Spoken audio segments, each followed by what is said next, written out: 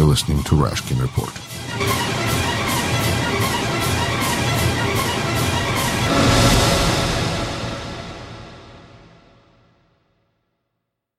Профессор Иноземцев, столько вопросов, но Сирия, видимо, самое, что вот сейчас происходит прямо перед глазами.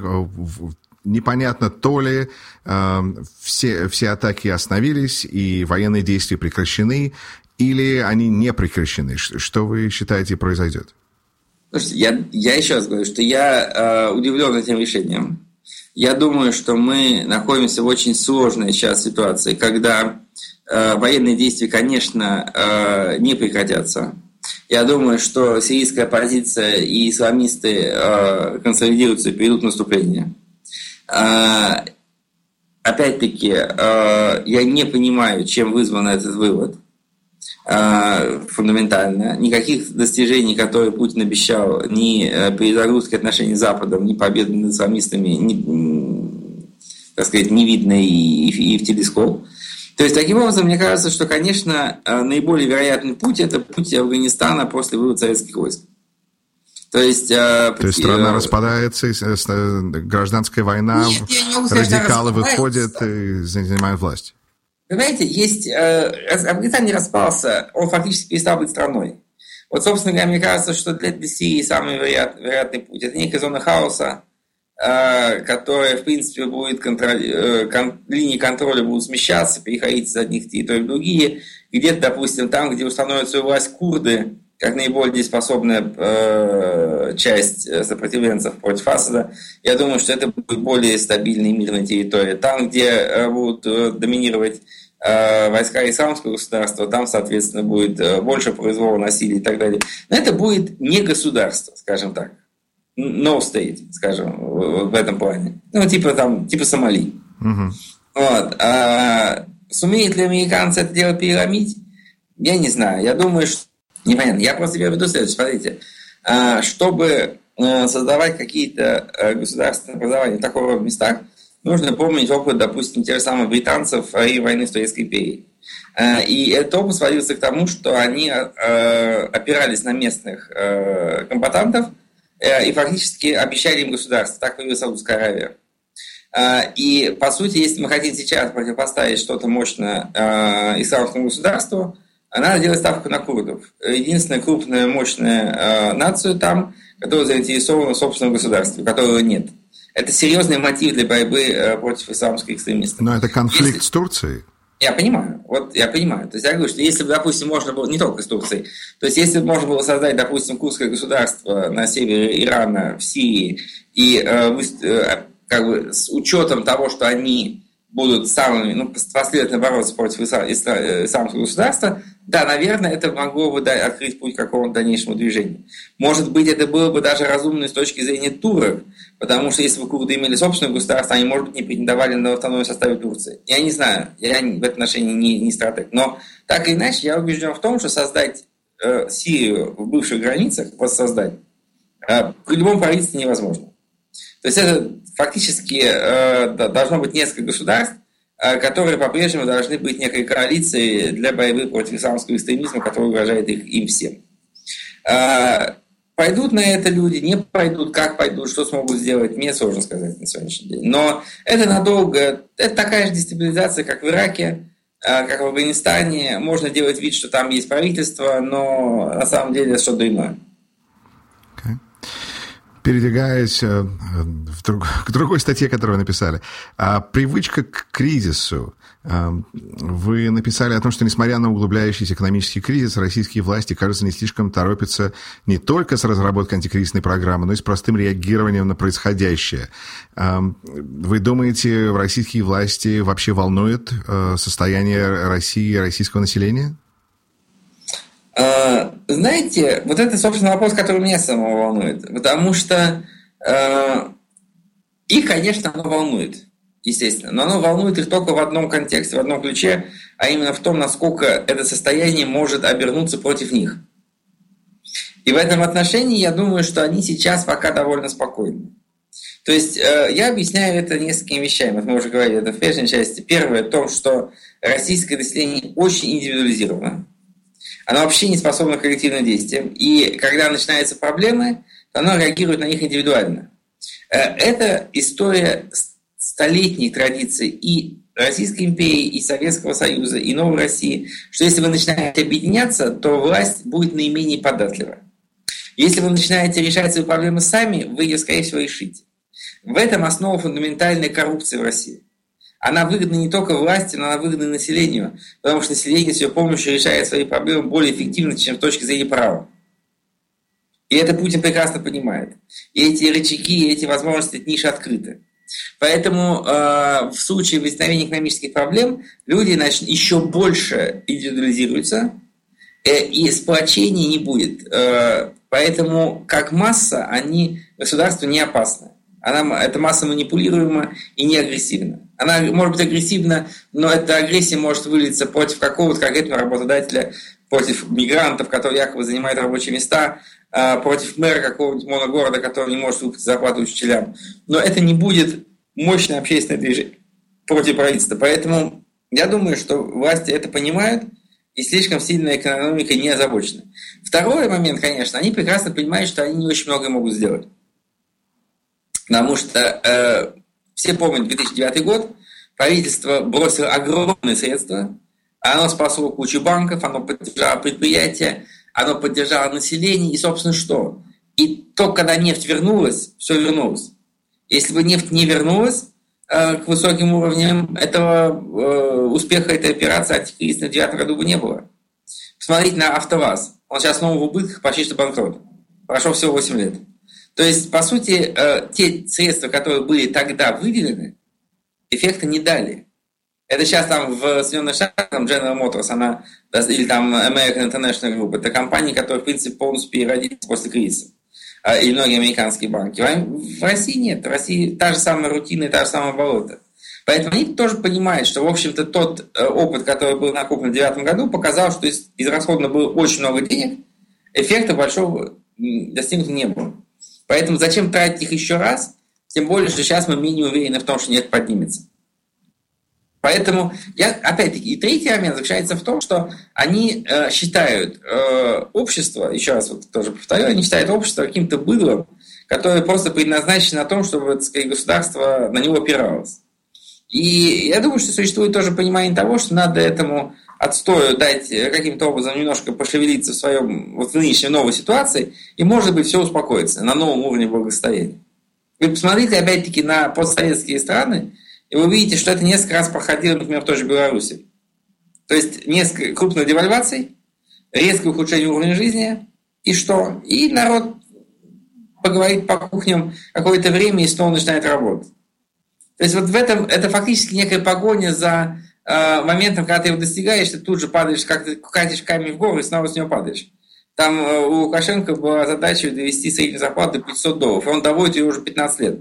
Как только она доходит, начинает девальвация, она снова оказывается 300. И потом она снова доходит до 500, снова девальвируется. Вот эта позиция, по-моему, которая для Путина сейчас, возможно, некая новая, так сказать, стратегия на будущее. При таком взгляде на вещи, зачем Путину вообще заботиться о том, чтобы там повышать зарплату или повышать уровень жизни? Он сейчас этого не делает. Он сейчас этого не делает. То есть это и даже не цель? Сейчас реально нет. Каковы, вы думаете, признаки того, что ситуация движется к какому-то концу? Слушайте, к какому концу? К концу вот этого эпизода, скажем так, в русской истории. Что вот... Нет, этот эпизод закончится только жизнью самого Владимира Владимировича. Я сказал об этом еще в 2006 году. Меня надо долго смеялись. Но Путин это навсегда. Пока он жив, эта система существует. Она не может быть передана по наследству. Вы считаете, что эта система поддерживает, так сказать, он может таким образом жить и умереть от, как говорится, от старости? Да, конечно. Так и будет, скорее всего. Я не вижу другого варианта. Это очень, в общем-то, печально, мне кажется, потому что он в достаточно хорошей физической форме. Я первый раз об этом написал в независимой газете в 2006 году, и был очень сильно осмеян. Но прошло 10 лет, и ничего не поменялось. Пройдет еще 10, и ничего не изменится. Хорошо. Подождите, реально, давайте вернемся назад. Пожалуйста. Вы видели когда-то в истории России новый вариант? Нет. Ну, только происходит там революция 17-го года, когда все навернулось, но нельзя сказать, что это либо хорошо закончилось, либо это явно не улучшило ситуацию. Нет, я ничего не имею против революции, но просто в данном случае ситуация не революционная, в отличие от 17-го года. Дело в том, что если просто сравнить, у меня недавно была на основе как раз статья по революции, называлась там «Слово на букву «Р». Вот, собственно говоря, там пытался провести аналогии, их нет. Потому что ситуация 17-го года – это абсолютно другая ситуация. Это ситуация страны, проваливающейся никуда, с частью оккупированной территории, страны, наводненной оружием, страны, которая убивает, пусть своих противников и врагов в течение нескольких лет, то есть с очень низкой перцепцией насилия. И в этом отношении, пожалуйста, вот как только начинаются такие вещи, вы поворачиваете ружье, которое стреляет в одну сторону, в другую, и начинается гражданская война. Сейчас в России нет ничего подобного. Да, в обществе существует рост насилия, абсолютно бессмысленного, беспричинного очень часто. Но оно сам точечно. Я не вижу никаких аналогий с 17 годом на сегодняшний день. Okay. Много обсуждают, надвигаются выборы. Имеет ли смысл участвовать в выборах? Имеет ли смысл голосовать? Имеет ли смысл избираться? Какое ваше мнение по этому поводу? Я думаю, что нет. Я думаю, что в данном случае эти выборы, во-первых, они ничего не решают. И Государственная Дума является и будет остаться таковой лишь инструментом для легализации и легитимизации решений Путина. А с другой стороны, я думаю, что выборы – это общественная точка зрения среди политиков в России, что они будут гораздо более честными с той точки зрения, что не будет каких-то безумных искажений в подсчете голосов. Но при этом ненужные кандидаты будут просто не допущены, во-первых, в огромном количестве, а во-вторых, все равно через пропаганду, прессу, деньги будет проведено достаточное количество, пусть не по партийным спискам, кандидатов, которые создадут снова путинское большинство. По сути, понимаете, почему я считаю, что российская политика, она отсутствует на сегодняшний день как интересное место приложения усилий, потому что это видно хорошо на примере сравнения, допустим, Америки с Россией, что если посмотреть на Российскую Федерацию с момента ее образования, то ни одни парламентские выборы не проводились по правилам предыдущих. Вот если эта игра постоянно меняющимися условиями, то какого смысла не играть? Вот и все.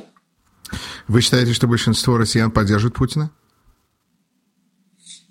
Знаете, я бы сказал так. В России важно не то, что кого ты поддерживаешь, а важно, знаете, если речь идет о статус-кво, то главное в том, не против ли ты. Вот если, условно говоря, едет там спокойно трехколесный велосипед, то он будет дальше ехать, если не дернуть руль. И проблема именно в том, что нет желающих дернуть его. То есть, да, ты можешь сказать, что да, едем, скрипим, едем плохо, колеса не смазаны, что-то не так, но едем, слава богу. Сказать, что вы не поддерживаете Путина, знаете, когда вы говорите, допустим, о политике, вы должны сказать, нет, Обама плохой президент, а Маккейн был бы замечательным президентом. А в России вы не можете сказать, потому что нет другого человека вообще. Сказать, что Зюганов был президентом, прости господи, Жириновский, да, это смешно. Я бы даже не сказал так про Навального. Но поэтому в этой ситуации она знаете, была статья в 2017 году как раз, которую написал Маклаков, очень хорошая статья, которая называлась «Отчаянное положение». Вы можете просто забить в интернете Маклаков «Отчаянное положение». Вам очень понравится. Это прекрасный публицистический текст на тему происходящего, что водитель в машине пьян, он не понимает, что делает, машина несется по серпантину вниз, и вы вроде хотите вырвать руль, но вы все равно ничего не можете сделать. И вы в оцепенении и делать ничего не будете. Это ровно то же самое. То есть ситуация, конечно, плохая, конечно, Путина может не поддерживать, но что вы хотите сделать? Мне кажется, ситуацию также сравнивали с самолетом, который разбился в Германии год или два назад, когда летчик закрыл двери и врезался. Или люди, которые были... Нет, слушайте, Путин, еще раз, смотрите, я много общаюсь с нашими коллегами в России, в том числе и очень радикальными. Я могу сказать, что, опять, я не люблю Путина, но я абсолютно не считаю, что он ненормальный, идиот, плохой стратег, и так далее, и так далее. Он делает все абсолютно правильно. Если воспринимать его основную цель как сохранение власти навсегда и обогащение до статуса самого богатого человека в мире. Если это две его цели, то он делает для них все абсолютно верно. И это, наверное, и есть его цель, если судить по его действиям. Поэтому говорить о том, что он неадекватен, послушайте, а почему он неадекватен? Потому что не делает Россию богатой и процветающей? Конечно, но он и не собирался ее делать. Знаете, если судить о том, что он говорит, то, конечно, кажется, что он сумасшедший. Но зачем верить тому, что он говорит? Надо смотреть то, что он делает, и собственно, все стоит на свои места. То есть в этом отношении я абсолютно убежден в том, что он не начнет ядерную войну с НАТО, сказать, не нападет на Эстонию и тому подобные прочие вещи. То, что подорвет и уничтожит его собственную власть, никогда не сделает. В этом отношении определенные границы у него есть. Есть такой французский очень хороший автор Эммануэль Тодд. Он написал несколько книг, в том числе и о Советском Союзе еще в старые времена. И он по другому поводу он сказал, что тактика многих современных великих держав – это то, что называют по-французски микромилитаризм театральный. То есть театральный микромилитаризм. Вот это Путин. Да, мы прекрасно, мы завоюем там, пусть там кто-то захватит какие-то криминалитет Донецк, мы их поддержим. Мы с полным развернутыми знаменами возьмем Цхинвал, высадимся в Сирии. Но, извините, там Таллин и Варшава – это не для нас. Все.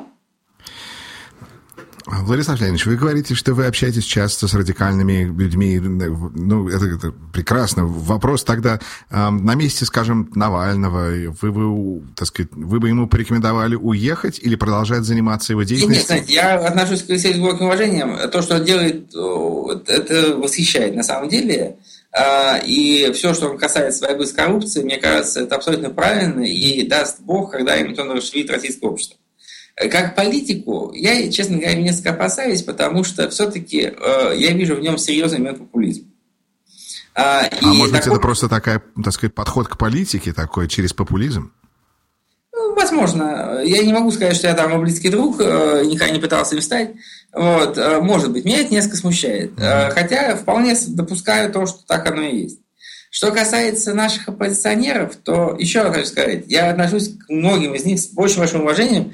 Вот. При этом я вполне понимаю, что они очень сильно обманываются иногда в своих надеждах. Я помню того же Гарри Каспарова, который там утверждал, что Путин доживет до 2008 года, потом до 2010 года, и так далее. Каждый год подставлять любой, да, и многих других. Но при этом, мне кажется, что все-таки мы имеем дело не с оппозиционерами, а с классическими диссидентами.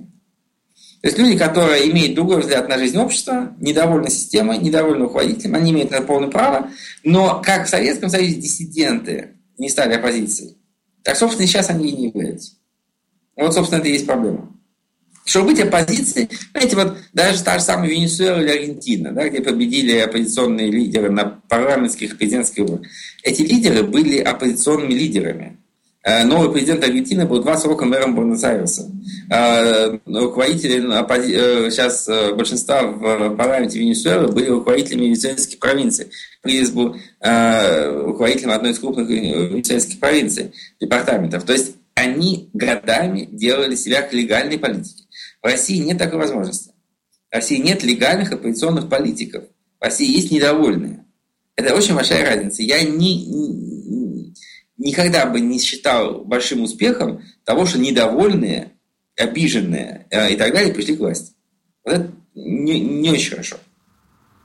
Какое влияние, вы думаете, оказывают на население социальные сети и интернет в принципе? Очень ограниченное. Я думаю, что очень ограниченное. То есть в данном случае социальные... Я небольшой специалист по этому вопросу, просто потому что я очень пассивный пользователь сетей. Я до позапрошлого года вообще никогда не общался в интернете, предпочитаю только печатную прессу.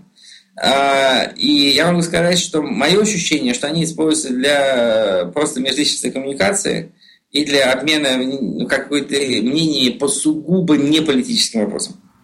Они могут... То есть, условно говоря, там пост про какой-нибудь, так сказать, там, не знаю, посмотрите на СНОП, да, прекрасный сайт, и посмотрите на то, какие посты занимают там первые позиции. Да, это там всякого рода сексуальные отношения, история, религия, образ жизни, абсолютно приземленные вещи, связанные с каждодневной жизнью граждан. И это, я думаю, есть то, в чем активны социальные сети в России. Это люди обмениваются своими впечатлениями о происходящем, взглядами на жизнь, общение и так далее, и так далее. Но как политическая мобилизация я оценивал бы их потенциал не очень высоко. Владислав Леонидович, последний вопрос. Большое вам, во-первых, спасибо за ваше время и за работу вашу. В России сейчас так мало, я даже не знаю, сколько правильно сказать, независимых СМИ. И вы публикуетесь и здесь, и там. Что вы считаете невозможно сказать на русском языке через русские СМИ, что вы хотели бы сказать? Нет, я не думаю, что есть такие моменты. Смотрите, я считаю так, что в России есть два типа вещей, которые, в принципе, противопоказано делать. Это заниматься частными расследованиями. Это довольно опасно.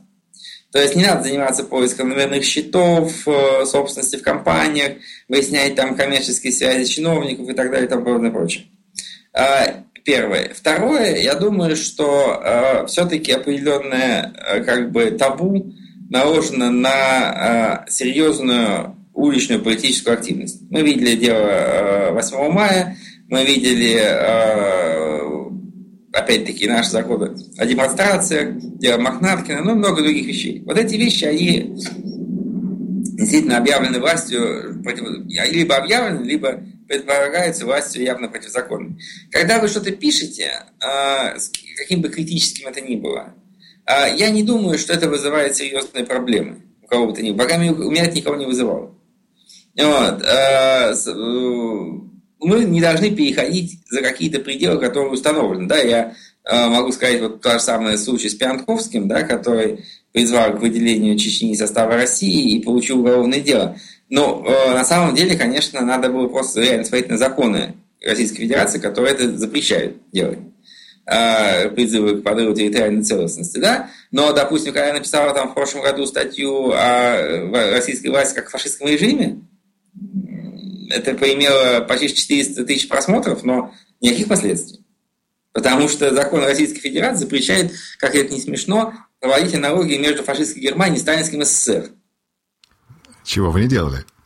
Что мы не делали, да, в данном случае, только и всего. В данном случае, я думаю, сейчас, смотрите, когда вы пишете какие-то критические тексты, особенно если в большинстве из них, как я стараюсь сделать, есть какие-то предложения по какому-то изменению ситуации, или не просто, так сказать, там, издевательство, огульная критика и так далее, я не вижу никаких серьезных проблем, честно говоря. Что ж, я рад. На самом деле, я еще раз хочу повторить, что, опять-таки, российское государство – это неэффективное, иногда репрессивное, часто несправедливое государство, не признающее правил. Но при всем при этом Россия – это общество, когда я вижу какие-то сопоставления там, в индексе гражданских свобод там, России с Ираном или там, с Северной Кореей или с чем-то еще, ребята, это совершенно смешно. Это сугубо формальное соотношение. Люди, которые это делают, просто реально не были в этой стране. Это, в общем-то, вполне толерантная, достаточно толерантная, конечно, не вполне европейская страна, но которая, опять-таки, гораздо легче станет нормальной, чем это может показаться. Ну что ж, на таком обнадеживающем заявлении давайте закончим наш разговор. Спасибо. Большое спасибо. Всего хорошего. Спасибо. До свидания. You're listening to Rashkin Report.